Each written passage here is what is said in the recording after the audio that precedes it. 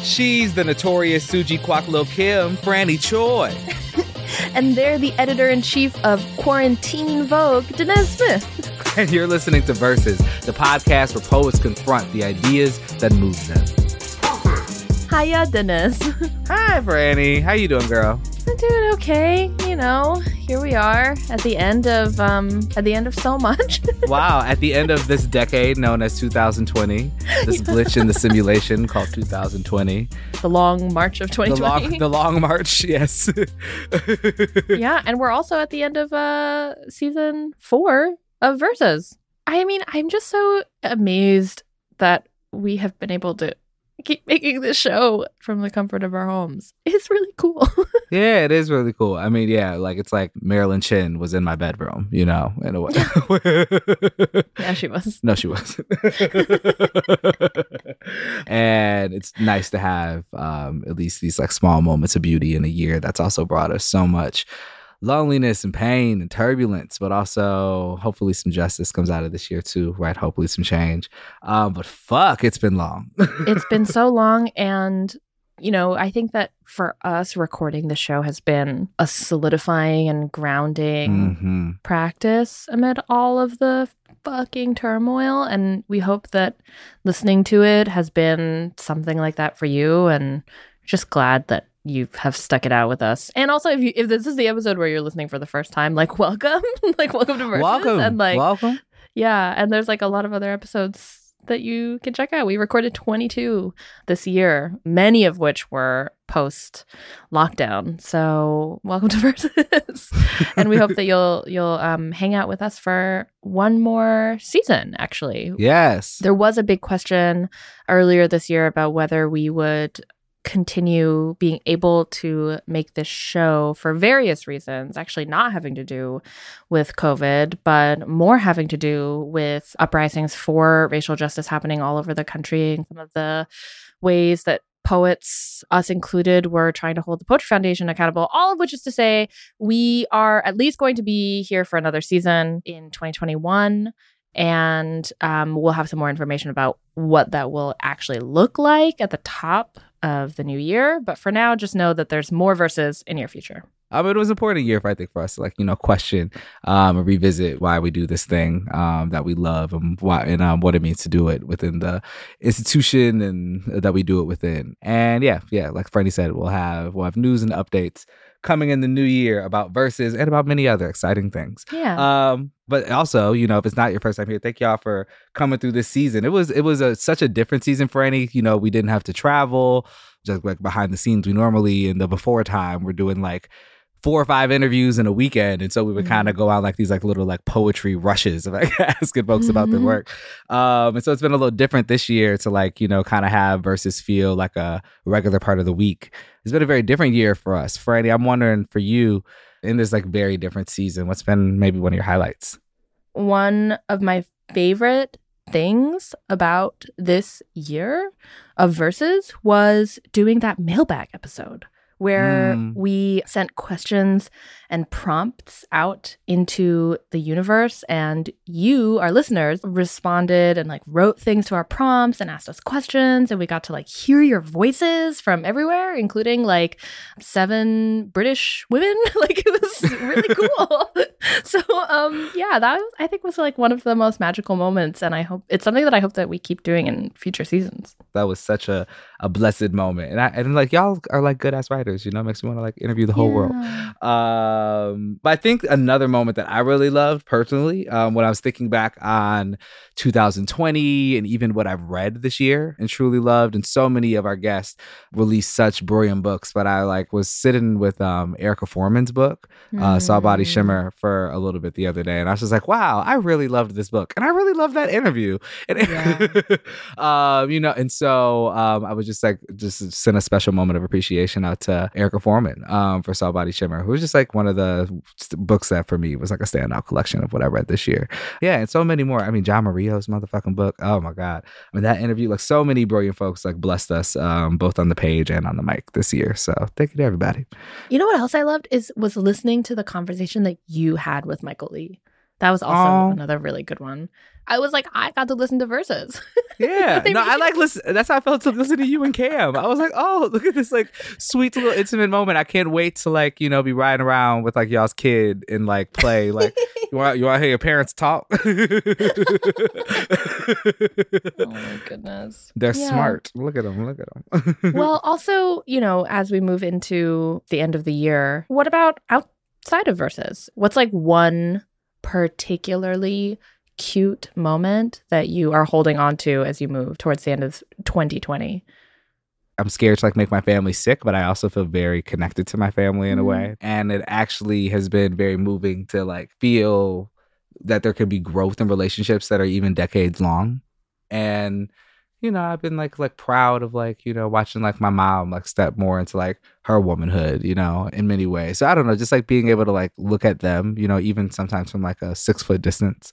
A lot this year, I've been like, yeah, like really grateful to my family, to the women in my family. And I'm like grateful to like, you know, the slowness or the weirdness of the year for being able to slow down and look at them a little bit longer. Yeah, so that's been good. How about you?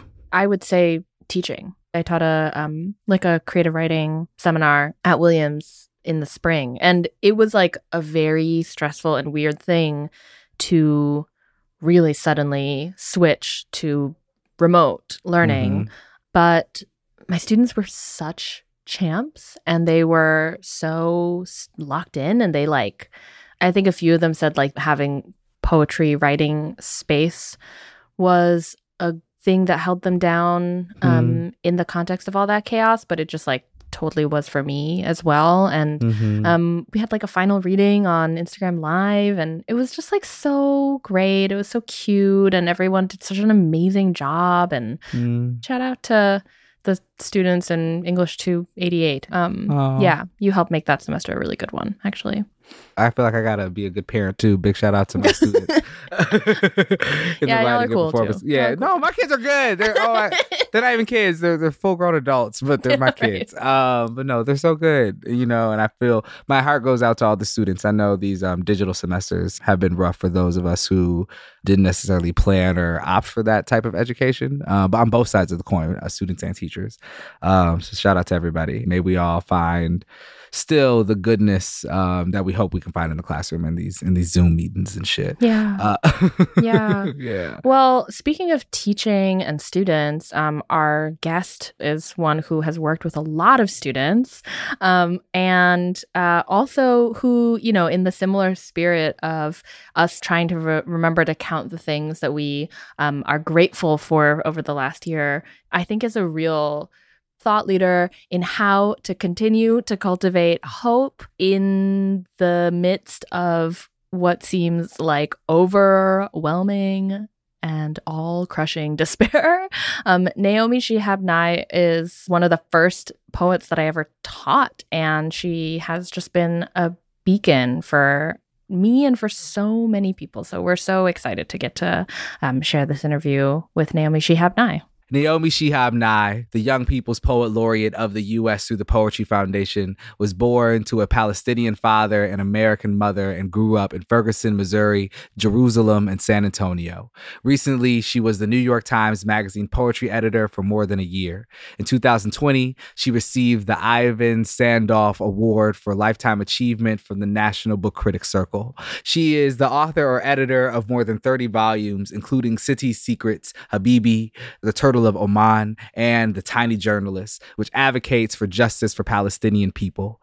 The book received the top poetry prize in 2020 from both the Texas Institute of Letters and the Writers League of Texas. Naomi is so gracious in her work, in her spirit, and in this interview with us. We are so excited for y'all and us too. We were geeked to spend this last episode of the season with literal legend Naomi Shihab Nye, and we are going to start this hour off with a poem. Mothers waiting for their sons. One boy on the horizon. A boy is a mountain. Mother waiting for the moment when his face comes into sight. He's dubious about so much hugging now, but the hands clutched together mother and son, still a perfect fit, like a mountain when you sit on it. Oh, wow. Like a mountain when you sit on it. Oh, wow. I need to... Yeah, I don't think I ever read that out loud. I just feel so inspired to be with you both today. I feel like reading some different things. Why don't you read that one out loud? It's so good in the air. I don't know. You know, you get in these habits of people will ask you to read certain things, or you feel certain poems are befrienders, that people respond to them easily. So you get in the habit of reading those. But I really prefer, whenever possible, to read, you know, new things or things I don't read, or scrappy things, reckless things, things that aren't polished yet. Yeah. You have so much stuff too. I mean, we're talking about over like 30 books. Like, do you often find yourself diving into that archive and just like seeing like, what did I do? And I guess how long do you hold a book in your memory and with yourself before you sort of let it go? Oh, what a great question. You know, I often don't dive into my own older books unless someone brings something up. They ask a question about an older poem and I barely even remember the poem, so I have to go look it up. Or just yesterday, a friend was writing me from Honolulu, and he had a bad experience with his car this week. And I was saying, well, did you ever read my essay from like 25 years ago called Used Cars on Oahu? And he said, no. And so I went and looked it up and told him where it was, what page it was on, where to find it. But, you know, in those cases, my memory might be jarred. But usually I'm, you know, just like a kid is interested in what's trying to work itself out on the page, new stuff. And... Yeah.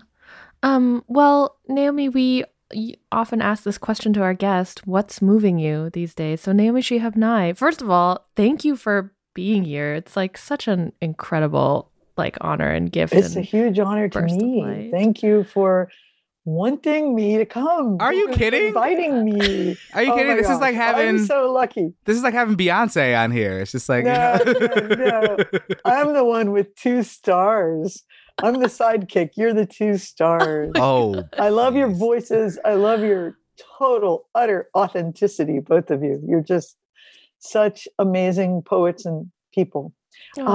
What's moving me these days? You know, really, there is no better question, probably in the whole world. I'm very moved by being with the earth, like digging in the ground right now in Texas, where I live in San Antonio, Texas. I'm raking up some beds. I still have beautiful lettuce billowing that I like to go out and pick and water and tend, and herbs and some tomatoes I hope will still have a chance to ripen. But being with the dirt, being with the earth, messing around with dried leaves, I find it very moving because we've had so much time to be with the earth in the last 6-8 months. I mean, if we're lucky enough to have a tiny bit of earth, even one pot plant, spending time with it has a really different feeling, I think. We were just staying with it a lot. And so that has been moving to me. And also to love our beautiful, wonderful 4-year-old grandson is feeling toward being with the earth, being with dirt. He likes digging more than I do. I'm not so wild about digging as he is. I mean, he would just dig holes everywhere. What can we plant today? And he notices everything about, you know, I moved a plant last week from the front bed to the back bed because it didn't seem happy in the front. And he noticed it right away. And he leaned down to it and said, hello, little buddy. How did you get here? Oh. And I thought, that's so beautiful. That is a poem. And just the little things that he says all the time. That's my other most moving thing, is spending time with him and listening to him, talking with him. And I've always been a person who worked with kids. And so I was always, you know, being moved by their lines, their poems, their images, but copying down the lines of a 4-year-old, really there could be nothing more delicious. Yeah. So that's moving me. And right now he's at like a peak moment of saying incredible things. So I'll just tell you 2 from 2 days ago. we were out in the yard and somehow ghosts came up because it was a little foggy. Mm-hmm. And we'd also been talking earlier about protein because his dad, my son, is a real protein fiend. You know, one of those people who doesn't want to eat anything unless it has a lot of protein in it. And I, vegetarian, always say when people ask me, how do you get your protein? I say, I don't want any protein. I don't believe in protein. Take it away. I'll eat some nuts here, you know, a few legumes, but I'm not that interested. I like eggs. I do eat eggs. Okay. Good. Anyway. I'm like, we need you to have your yogurt. We need. Yeah. Connor said, just out of the blue, we're just digging in the yard. And he looks at me and he said, what do ghosts eat for protein? And then there was a pause. And then he said, candles? I thought that was incredible. Ghosts eat candles. Wow. I mean, something has to eat candles because candles disappear, right? Oh my God. I love that. So good. And then in the middle of the night, he spends the night here at least once a week. In the middle of the night, he woke up and he calls me Momo. And he said, Momo? And I said, yes. He said, I love you more than all my toys. Oh, and that's then a big deal. Right back asleep. Yeah, it's a huge deal. So that's what moves me. Just simple language and being with the earth. Ugh. As somebody who has read your poems for a while, like that makes complete sense. I don't know. That seems to be what your poems have been moved by for so long. I'm just thinking about. I'm thinking about One Boy Told Me, the poem where you take what your son said. You know, yeah. Exactly, and it's so beautiful. I mean, I just read that poem this morning, and to now hear you talk about your grandson offering these amazing lines, it's just wild. It's like such a beautiful thing to see that next generation of like the poem that I like am in love with cropping up. Oh, that's so kind of you to say. It is a sort of language legacy. You know, maybe I should write One Grandson Told Me now. Of course, as we know from time and our own experiences, that kind of magical metaphor in many people's lives is a short-lived magical period. But for poets, we try to maintain, you know, as William Stafford used to say, we try to keep that early poet alive in us. We keep stirring up that compost of metaphor inside possibility, inside words, inside our heads, our dreams. But if we have a chance to be with kids and hear how they speak, that can really revive us. And I do think freshening is involved too, because I think during the pandemic and all the isolation, we need to be refreshed in different ways. Yeah. Where do you think that dies for a lot of us? Where do we stop being poets? I mean, you work with so many young people too. Is there an age or a time or a happening that you see language sort of starting to die in kids? Well, I know some people would say middle school, but last week I did a workshop with middle school age kids in 9 different states through the Arab American National Museum. And they were the most beautiful kids, the most metaphorical. I mean, they were as magical as Connor is. And I don't think I could say middle school right now. I would say when people become too self-conscious to welcome it. But refreshment. I'm curious what both of you have done for your refreshment. Like, do you have some special things? Oh, man. For the refreshment of language. You know, I have noticed, especially during the second half of the pandemic, I've been living by myself before I was with a partner. I have been taking more time with like places where I just sort of take language for granted, like in emails and texts and stuff like that. I see myself kind of getting a little bit more artful and articulate and maybe a little bit stranger, because I think it feels like I'm not using language as much anymore. And so, you know, I'm not talking to strangers, not reading random things all around the city, you know, like I'm so used to traveling too. And that, I think there's so much language and talking involved in that. And so I'm trying to find like, okay, where are the places if I'm talking less, like, does that actually like concentrate my language? And so I feel like it's sort of getting richer, right? Ooh. And so I have been thinking like, let me actually take my time, like, as I type this like paragraph text to a friend and like think about what I can do in here and like how I can like, you know, be particular for them and particular for us. And so I think that's been a kind of refreshment, is like finding the like sort of poetry and like the language that I don't normally think about it as, right? That's very inspiring. I love that. I do too. Because sometimes it's the only writing I'm going to do that day. I'm not going to write a poem every day. So sometimes I'm like, my opportunity to get it off is this email. Right. Well, lucky recipients. That's beautiful. True, totally.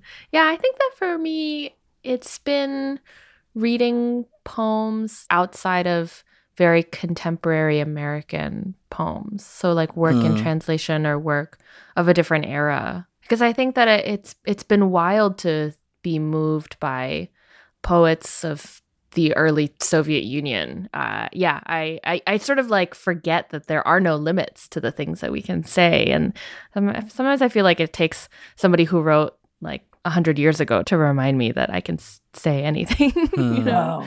Especially like people who are writing under such intense state suppression and like the wildness of that.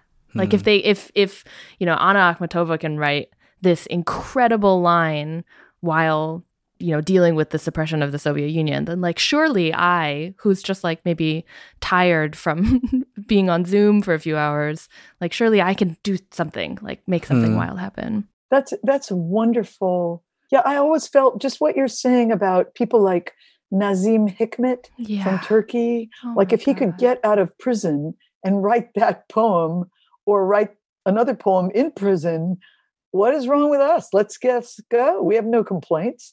Right. You know, that great poem, I've read it a million times, Things I Didn't Know I Loved. And that feeling of, you know, expansive affection for the world. I think reading poets from other times and places gives us that appreciation back. Yeah.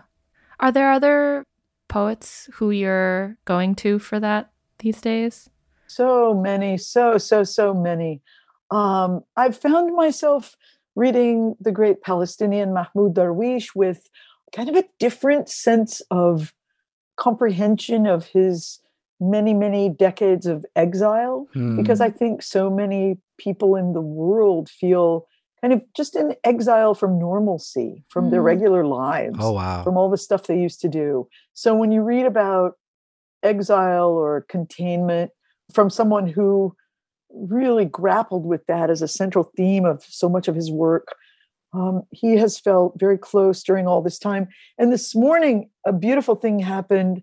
Someone I've known a long time sent me a poem by a poet I've loved for maybe 30 years. I'm not sure I'm going to say her name right, Farrukhzad from Iran. And I've loved her poems. I think I included one in my Middle East anthology some years ago. But my old friend sent me this poem called Window. And she said she was very, very moved by this poem, reading it. And I'll just read you 2 lines from it. One window is enough for me, a window onto the moment of awareness and seeing and silence. And I know this poet lived through all kinds of struggle and trauma during her short life. So reading people I loved for a long time, but reading them during a different time takes on more meaning. I want to ask a little bit about that, you know, that deep attention that, is it Farrukhzad? Yes, I think that's how I pronounce it. Yeah. That poet exhibited. Yeah, I guess maybe the word is something like despite all of the horrors of the world around them. Like, what is the relationship between those two things? The like imperative to pay close attention and the like horror of the reality that you might be paying attention to. Like, I think like the non-poet part of my brain says, oh, wouldn't you want to like stop paying attention? And then the poet part of my brain says, no, but that's the thing that you have to be most attentive to.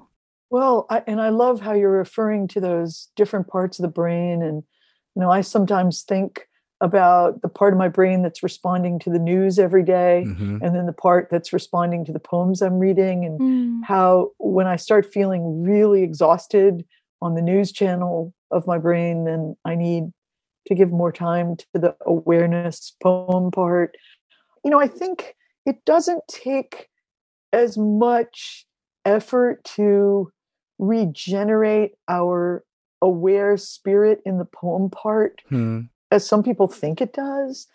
People make all kinds of comments about resistances to poetry. Well, but look at the world, it's so messed up. Look at all our problems. And, how can we possibly give ourselves that little luxury of basking in a poem? And, my instinct would be, well, that's why you need it, because you're overwhelmed with all this other stuff. You deserve the poem part more, and you cultivate that feeling of awareness. Where do you go to sit and read something? Can you close your eyes and give yourself a little silence before you read it, and give yourself some silence after you read it? Can you stop feeling so compulsive, please? I mean, that's something I've always dealt with, just the compulsion of every day. Oh, well, I can't really work on my writing until I wash those dishes and, clean up the joint. But really you can. And figuring out how to recalibrate all the tugs on you from different directions. I guess we're forever in a process of figuring that out. We really require a little more of our time with beauty, beauty of language, creative enterprise, creative joy and discovery. Sometimes our grandson will just look at me in the course of a day and he'll say, I need to paint. It's never, it's I urgent. Want to paint. It's urgent. Yeah, it's now. It's like, get the water, because he likes watercolor. So I race to get the water. It's like, okay, where's the paper? Let's go. Look. And I just like that sense that a child has of a need. I need to be with colors right now.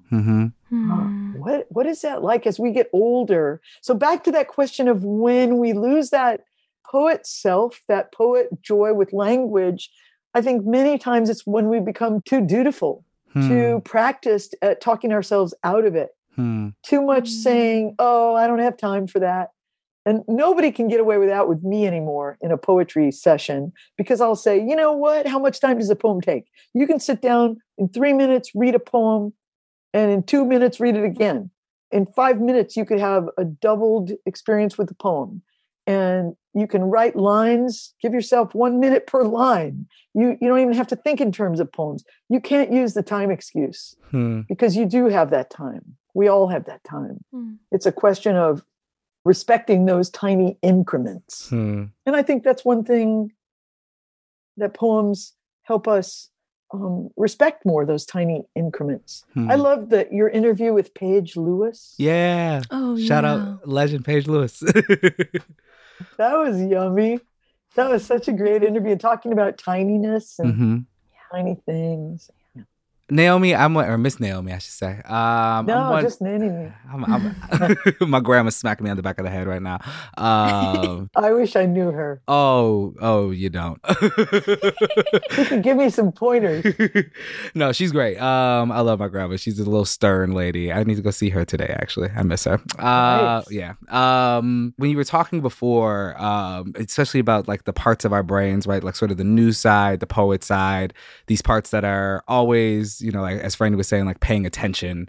I always wonder for folks that have been paying attention for a while, because I even feel this in myself, how we maintain our hope and our optimism in that work too, right? Because I feel like you've been writing for so long about the world, and we see so long. Much oh God! Oh no! Sorry, my age is asshole now. But more than a long time, really, a long time. A long time. I mean, I like that. It's deserved. Like you're at the point where like people are like giving you lifetime achievements and stuff like that, right? Yeah, because they're saying like shocking. I know, it's crazy.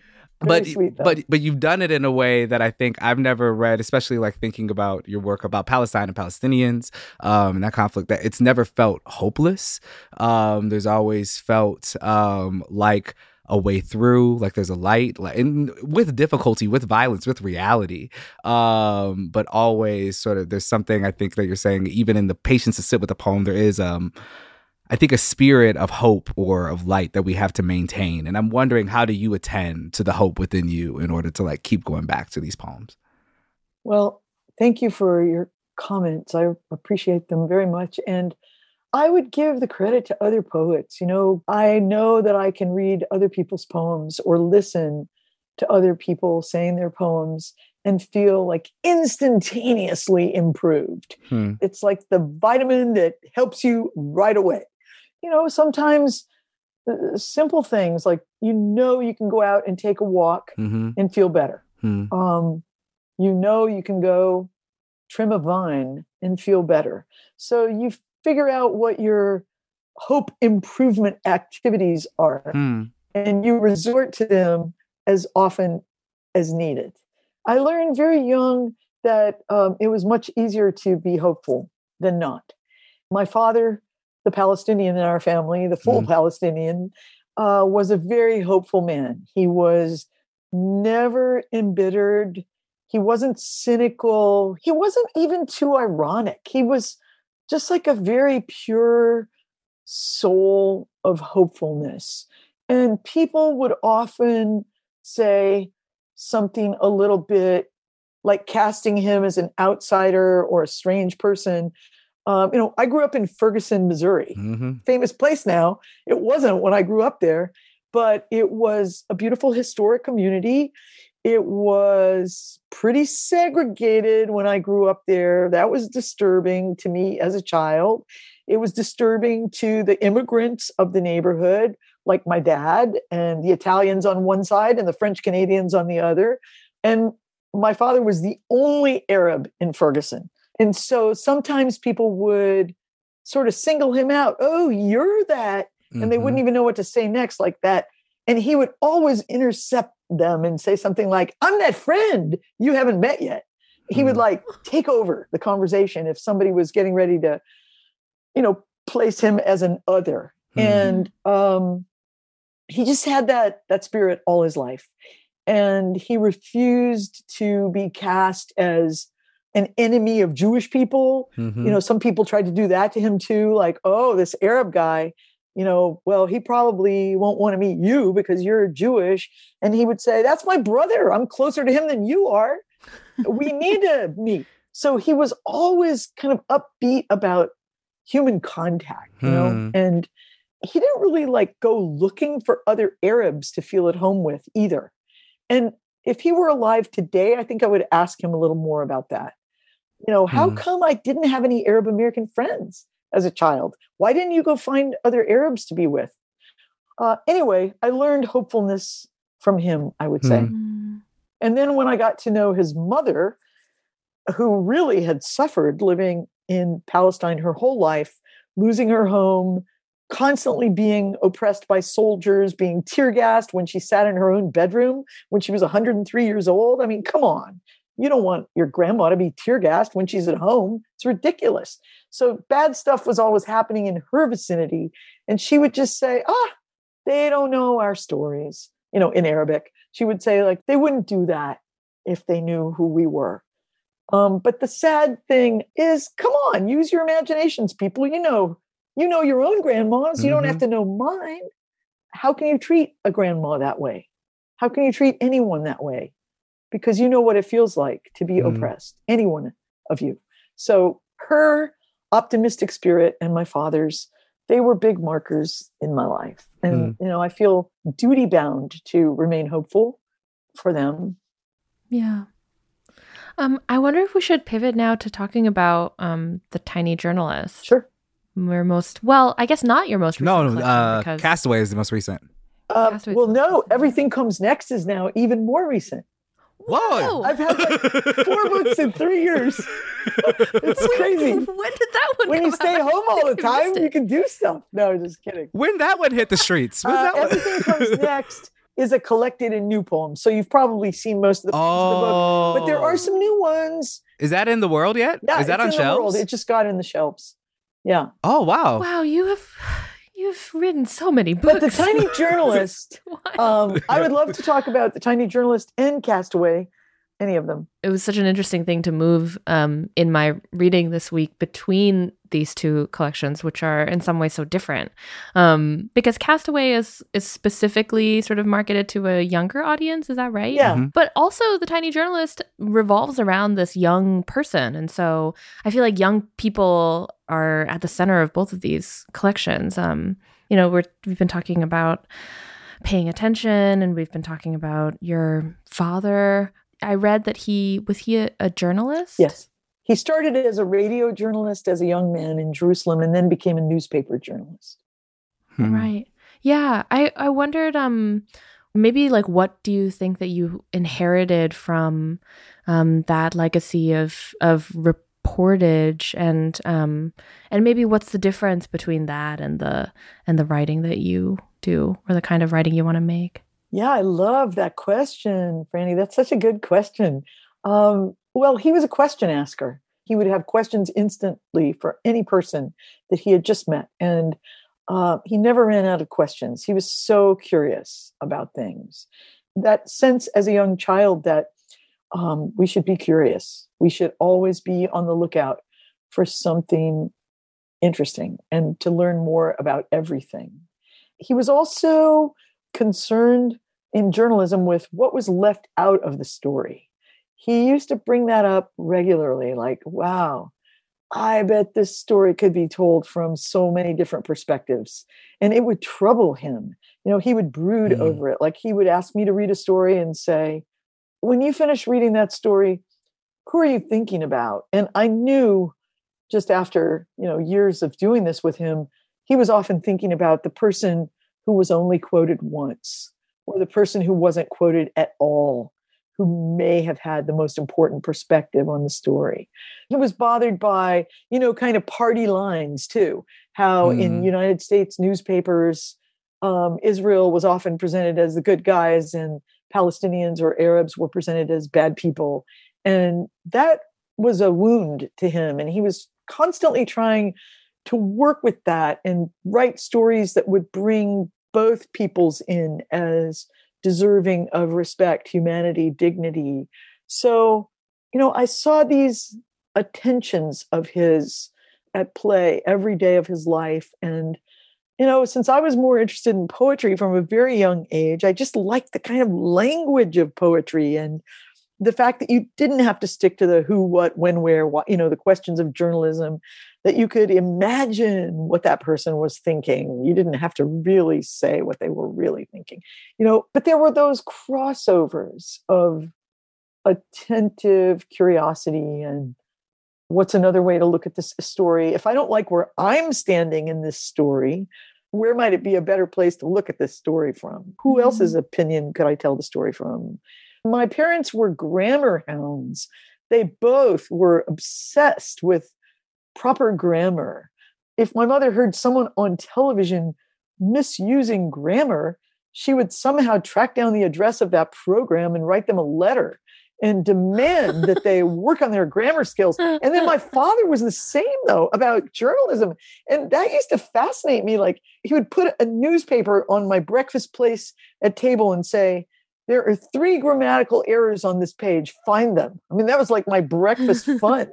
And I became sort of fascinated. I remember saying, Dad, English isn't even your number one language. How can you see this so fast?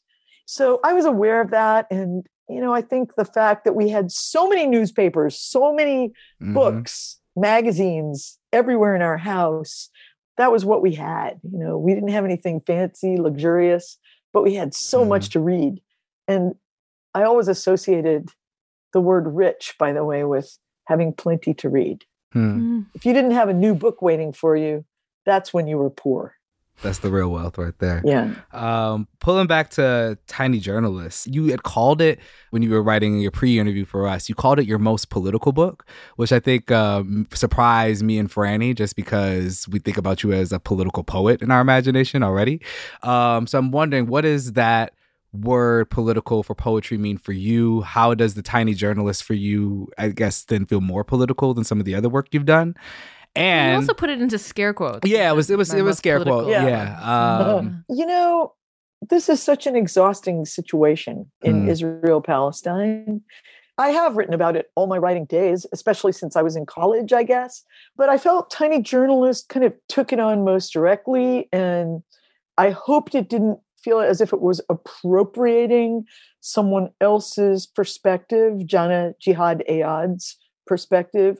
In some ways, it was trying to include her perspective in like the generational perspective of, you know, my grandmother, my father, me, her. She's younger than my son is, so she would be almost in the grandchild era. So there could be even yet another generation in there somewhere. But that sense of a problem, just like racial inequity in the United States, which has gone on so many generations now. And we all feel the exhaustion around this issue. Like people who are just now noticing it or pretending like suddenly they should pay attention to it. What's been so grievous about what goes on in Israel, Palestine is, well, I mean, it's another kind of grievous inequity, injustice. And anyone who tells you it isn't, Mike Pompeo, I'm talking to you. How dare you presume that you know what Palestinian life is like? How dare you act as if Israel has been just in its dealings, negotiations, navigations with this huge group of people who have been suffering for more than 70 years? How dare you? And I feel like the city of Jerusalem, my father's home city, has been defamed in the last few years because it's, quote, a holy city. It's a place that should be looked at in a different way. It's a metaphor for pious people of 3 different world religions. How dare you use it as a pawn in your political gain and story? And so I feel insulted on behalf of Jerusalem. I feel insulted on behalf of generations such as Jannah's, the young Jenna. She says Jenna. I've heard it different ways pronounced in interviews. Her generation right now, growing up, and what she is facing, which is very parallel to what I faced as a teenager living there. And come on, the story just has not improved. It's only gotten worse. And people need to pay better attention to it and figure it out. It's a very small parcel of land when you look at the entire range of the world's continents. And the two peoples share so many good things. And like I always have really thought that Jewish people and Arab people are very quite parallel in their natures, in their humors, in their senses of loss and their care for family. There's so much that could be gained by living in harmony together in this small terrain.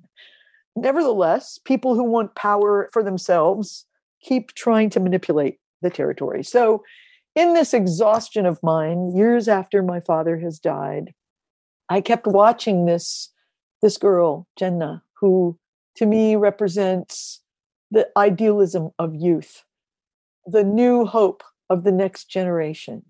It was important to me to try to extend or embrace, the futures of all the kids who are growing up now, which I hope is what we're also doing in our country for, kids growing up now. Hopefully, this is a pivotal moment when we'll be able to make the future better for the people who are 10 and 14. Jenna's 14 right now. She has embraced the book, I'm happy to tell you.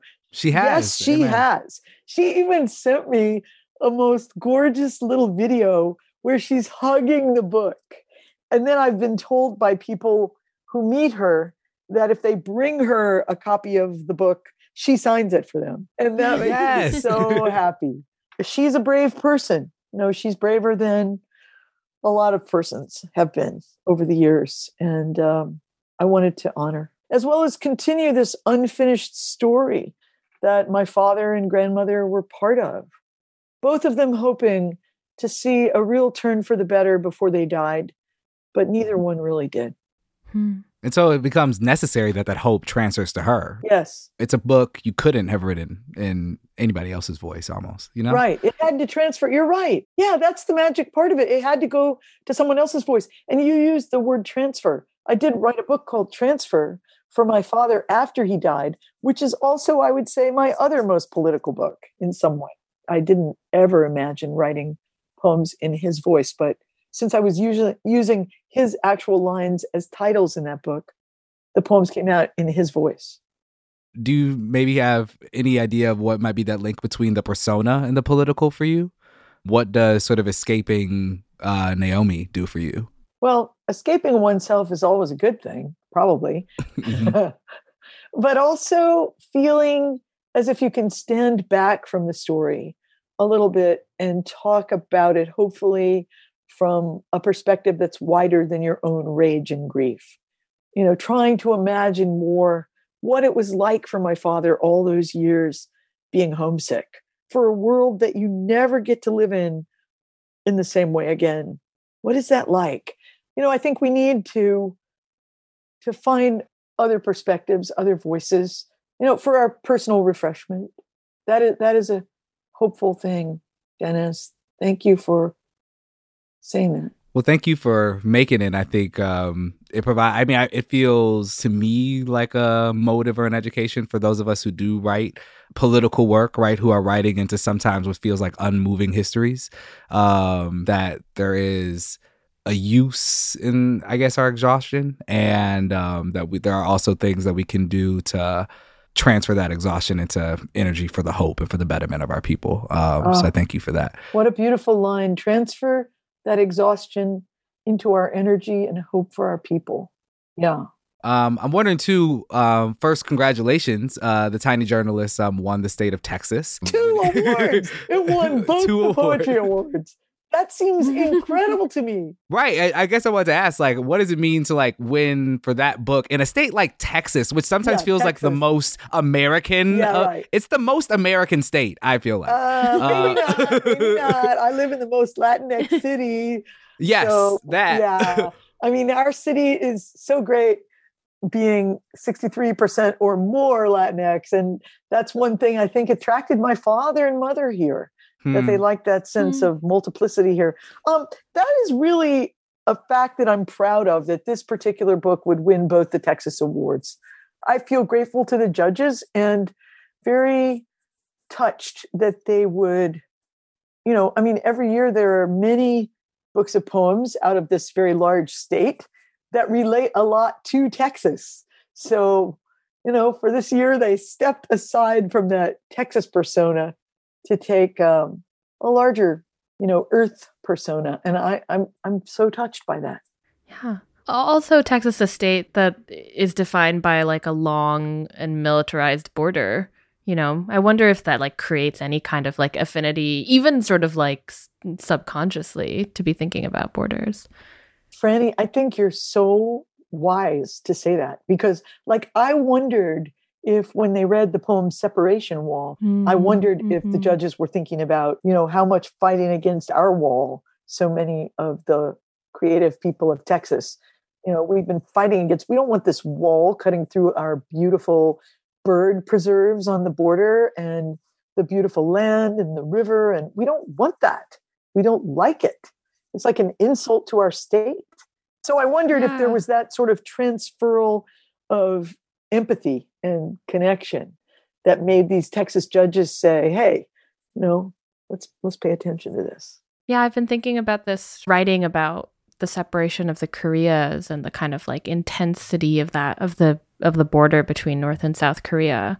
I don't know. I think that doing that sort of research and writing has made me feel closer to my Palestinian friends and closer to my friends for whom like the Mexico-US border has been a source of trauma and violence. And it's a strange thing, like 3 different places, like such different places in the world that have this one thing in common. I feel like it allows the psyche to travel and meet. Oh, yeah. That's a very important point. I mean, it's like similar kinds of suffering. And human beings, no matter their particular heritage, I mean, I don't know if suffering feels that different, or separation or exile. Or I used to love, as so many people did, the writer Grace Paley, who happened to be Jewish and who was a real activist for connection among peoples. And Grace used to say that she looked at politics as simply the way human beings treat one another.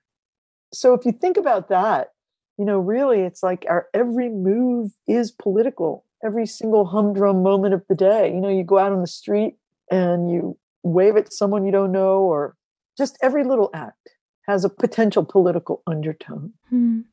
You were mentioning just like the intimacy within, especially within political work. You often talk about the idea of trying to make your poems welcoming, which to me, being somebody who like, I so strongly identify as like somebody who like accessibility is an intention in my work. And I feel like I love the word welcome. I felt really gracious for that because I was like, oh, welcoming, so much better than accessible. So it's such a better word. It's a door now. And I wondered with the political nature of your work, right? Does the call towards like the politics of your work and the call to be welcoming, are those 2 things ever in contention, or how do they feed one another? How do you create a welcoming politics in your work? How do those 2 things mix for you? Yeah. That's such a great question. I love your questions.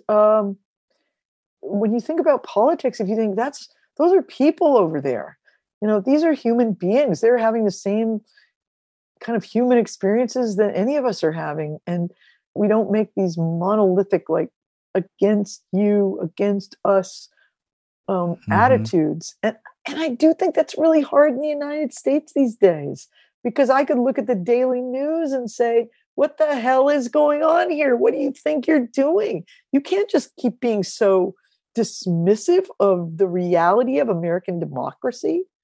Oh, government in power.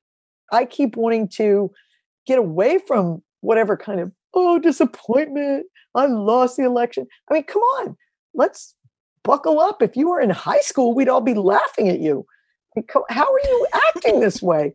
But I think that's what, I don't know, I think it's what our job is as poets, to try to keep finding a way to engage with them in our poems, whether the political poems or the walking down the street easy poems. That's part of our job, to remember, to remind, you know, what difference does power and money really make in the big picture? These are human beings and how they're feeling, and they have memories and so forth. Some kind man I don't know wrote me an email this morning, someone in my city, who said that he's remembering a poem I read at the library like 5 or 10 years ago that was about a conversation I had with a postal worker, you know, at the post office. And I hadn't thought of that poem in years, but I felt so charmed that this person would take the time to track me down. He said, I just really want to tell you, I've thought about that poem all these years. That was so touching to me. It was like a double act of humanity, that he listened to the poem back then and then found me in this other period of life to say something about it. So I don't know. I think, you know, we can think of poems by other people. I think of W.S. Merwin's thank you poems, which were written like as litanies of gratitude to the world. And I think of those as like some of the most humanizing testimonials I need in my life during these difficult days. Just to remember to be grateful that I was born at all. Just to remember that I do have food, or that I could get food. Just to not be completely alone in the world, that I have people around me that I can still see and, you know, be within arm's length of. I don't know. I'm just jabbering now, and as one of my many worst habits. You do a good jabber, though. It's a good, solid. But it's like this run-on sentence. Sound jabber. I always got that R.O. written on my papers in college. R-O. Run on. Yeah, I'm sorry. But your question was way better than my answer. So let's just go with your question. Maybe you should ask the question again. Okay, so the short version of the question, I think, is do the calls towards your politics and a call to like sort of be welcoming, or let's say to like engage your audience, however you choose to engage them, do they feel in conflict, or how do they feed each other? I think that sometimes I wonder, like, oh, what good is any of the smartness if it doesn't reach anyone, you know? Wow. But then other times I think, like, there are things that I'm trying to say that are difficult to say and difficult to think, that if I try to be so concerned about whether or not I'll be understood, then I'm worried that I won't be able to get to the best version of the thought. And so I think that there's like, for me, it's just like a constant back and forth between those things. Right. You know? I love that answer because it just makes me think. I always tell my students, like, you got to write all the poems. What do you mean by that? I mean that you have to write it as many ways as possible, right? So like they're kind of like thinking about like, oh, I don't know if I should do it this way, right? Like I don't know if I wanted like to do this thing that feels more stylistic or cool or inventive to myself, or I don't know if I want to like do what you're saying, which is like sort of be understood maybe in a way that doesn't allow you to reach the most athletic version of the thought or something like that maybe. And I always tell them, I'm like, then you got to write all of it, right? You got to write it multiple times so that way you can say it just the way it needs to be said one time, and another time you can delight maybe in the strangeness and in the weirdness or in another corner of what the poem is doing. And I don't know if that's the answer to this question, but for me that feels like maybe just a charge towards what you were saying. It's like that frustration means that I think you have to find the many doors and windows into it, right? Dennis, I love that you said doors and windows, because to me, doors and windows are welcoming. And I want a poem to have many doors and windows. And I have never had any interest in writing poems that would perplex people too much, because life does that enough with us. You know, not that I'm against mystery or the unknown. I love those things. I want the poems to welcome those things too.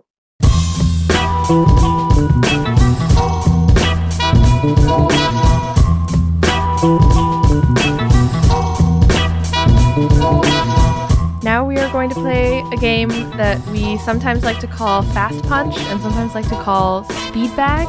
But the idea is that we are going to give you 10 categories of things, and then you will tell us either the best or the worst thing in that category, depending on whether you want to be a lover or a hater. The only objective of the game is to try to answer quickly.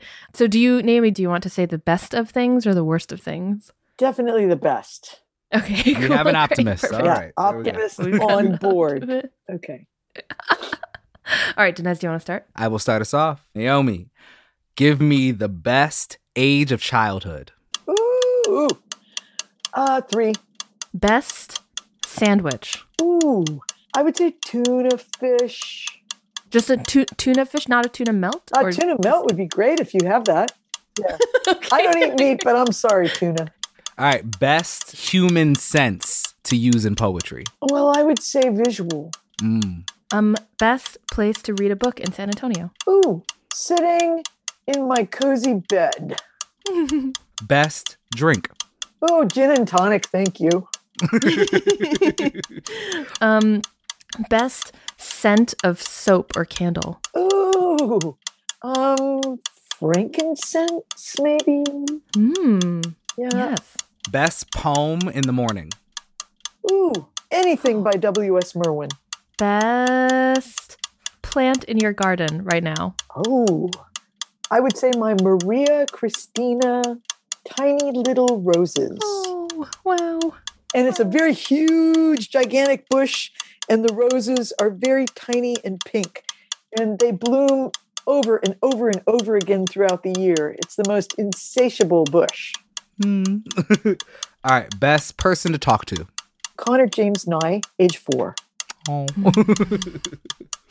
Last one is best of your own book titles. Wow. I'm going with The Tiny Journalist because I really like the word tiny. Yeah. And also I really love and appreciate journalists. Thank you, United States journalists, world journalists, for all the insight you have given us into the madness of the years we have been living through. You won the game. You won. Hooray. No, but I like that. That was kind of fun to do. Yeah, but I'm feeling guilty because the best place to read a book, I should have picked a place that other people could also read a book, not just, because obviously I don't want other people coming in and sitting in my bed to read a book. I would say anywhere along the incredibly gorgeous San Antonio Riverwalk is a magnificent place to read a book. And there are so many benches and stone walls and little grassy slopes and wild places where you could take a book and read it. And we're very lucky to have this treasure. It's half a block behind my house, but it stretches 15 miles through the city. We're lucky to have that. Oh, that's so cool. Oh, wow. So good. Love a river walk. Love a river walk. And also, what is it about reading by water? It's got that lull. Reading kind of flows into your brain. Your thoughts start flowing a different way. And that peacefulness of sitting by the water, it's so wonderful. We don't do that enough. Yeah. Okay, let's play our second game. And this is the fist fight. This versus that. Okay. Yes. Yeah, this is the violent one. All right. So now we've come to our oldest and most storied game on this show, this versus that. Many great defeats and wins in this here game. So we're going to give you two concepts, things, places, nouns, and you tell us who would win in a round of fisticuffs. So for today, in this corner, we have kid brain, and in that corner, we have adult brain. Who wins in a fight? Without a doubt, I'm calling it for the kid. The kid wins. Because adults, we're too distracted. We let all this stuff in. We're overwhelmed with knickknacks in the brain. All this stuff is moving around in there. The kid is like, why are you late? Where have you been? What is your problem? Why do you look sad? The kid is straight to the heart. And the kid brain, for me, will always carry us someplace true. I'm going with the kid. Not even a contest. I think that fight might have been a little bit rigged on our part. Yeah. And don't you think, I think it's very gracious of both of you not to bring up the humorous detail that I am, for the Poetry Foundation, Young People's Poet Laureate, yet I'm old. I think that's really funny. I like having, I said in the beginning when my friend said, what? You're what? I said, well, some people will do anything to have the word young attached to their name. But I said, no, seriously, it's a position, and they kindly invited me to do it. And yeah, I'm lucky that I get to be in the kid venue more, thanks to that worthy position. And I just want to be in service to kids any way I can be. I've tried to encourage kids for my entire working adult life, being with kids now through Zoom or all over the country or in a high school in Maine or tomorrow morning at 7:30 a.m. in Palestine. That's my job. That's what I do. I love it. How amazing. One thing I've determined during our conversation is I wish I were on a train with both of you and we were just going and we had some little food sacks and we could share what was in our food sacks and drink that ice cold water and do this and that quizzes as we passed different landscapes. Oh, one day. That sounds really nice. Let's go on a trip. Okay. Let's do a trip. That's my secret want. I've never been on a train for longer than an hour or so. So that's one of my secret. Really? Yeah, that's one of my secret wants is to do a cross the country train trip. Seems like so fun. Yeah. Yeah. Let's do it. Franny, Danez, I feel like the luckiest person to get to be with you. Oh my God. We feel so lucky. And what a better last episode of the season. Just thank you so much for coming out. It feels, I don't know, I'm about to cry right now, but I don't know. I'm grateful to this show right now, I guess, because we get to have these interactions with our legends and with people. I don't know. So it's so weird just to be to thank you for saying those nice things about us and to be able to sit at your Zoom feet for the last little bit has been. Well, you are just the greatest. Thank you so much. Naomi, will you do us the honor of closing us out with one last poem? I would love to. And I opened to Tattoo from The Tiny Journalist.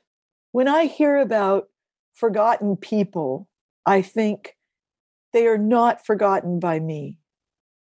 I knew the man down the alley by the market who dragged his leg. He was out there smoking almost my whole life. His blue tattered pants, the small denim pouch like a pocket around his neck. It didn't make sense, but he was always smiling, if you nodded at him or not, chattering words to a patience prayer over and over. It sounded more like Aramaic than Arabic. He seemed happier to drag somewhere, the short stone wall under the trees, than people who find it easy to get there. On his arm, the tattoo of a skinny blue moon. He said it was the moon people like least, so he was going to like it most. Fingernail flicker, little boat, holy symbol without the star. Are you going to get a tattoo? He used to tease the kids. We all said, no. But he is tattooed on my mind since he disappeared. He rises in the darkest sky.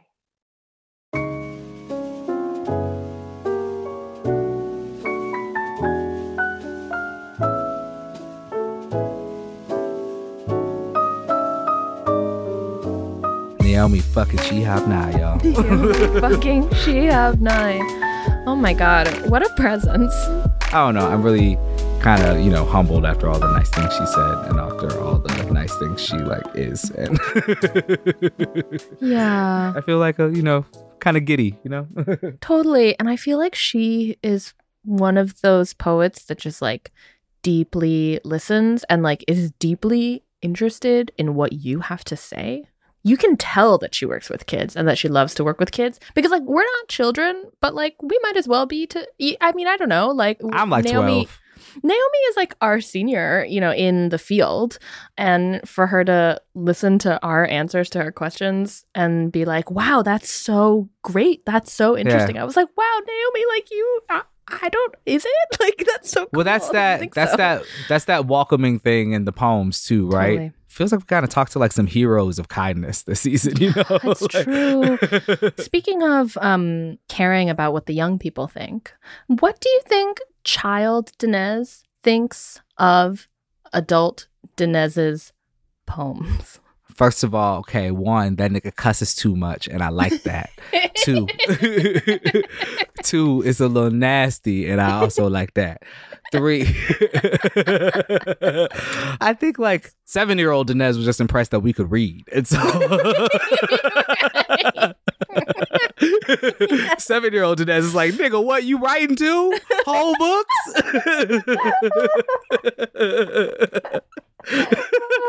7-year-old Danez is just proud to be here, man.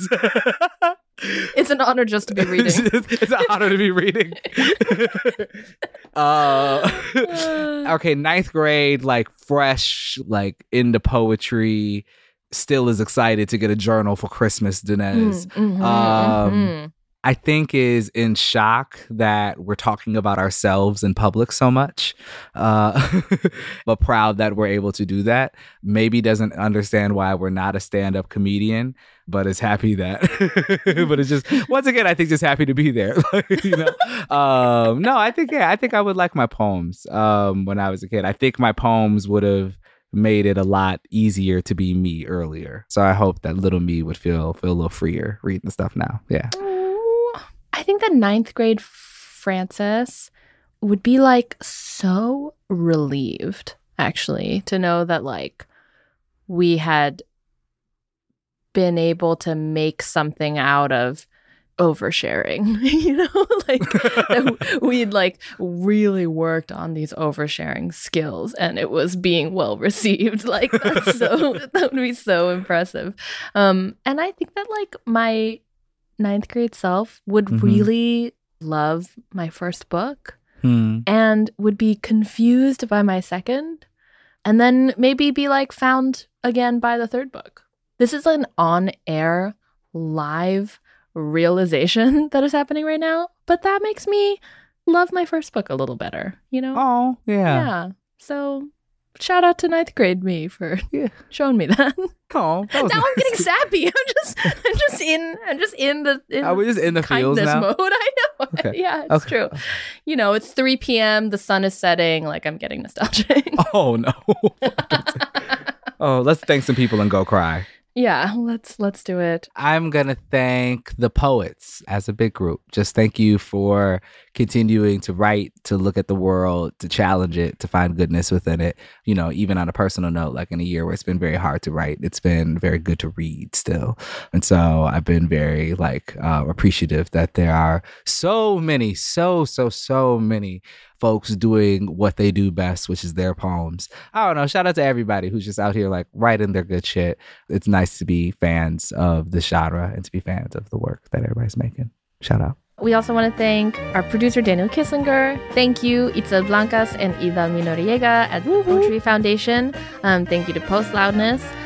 Thank you to you, listeners, for staying with us through a whole 4th season. Thank you for staying. Thank you for coming. We'll see you next time. Make sure you follow us on social media at VS The Podcast. Make sure you take a social media break if you fucking need to.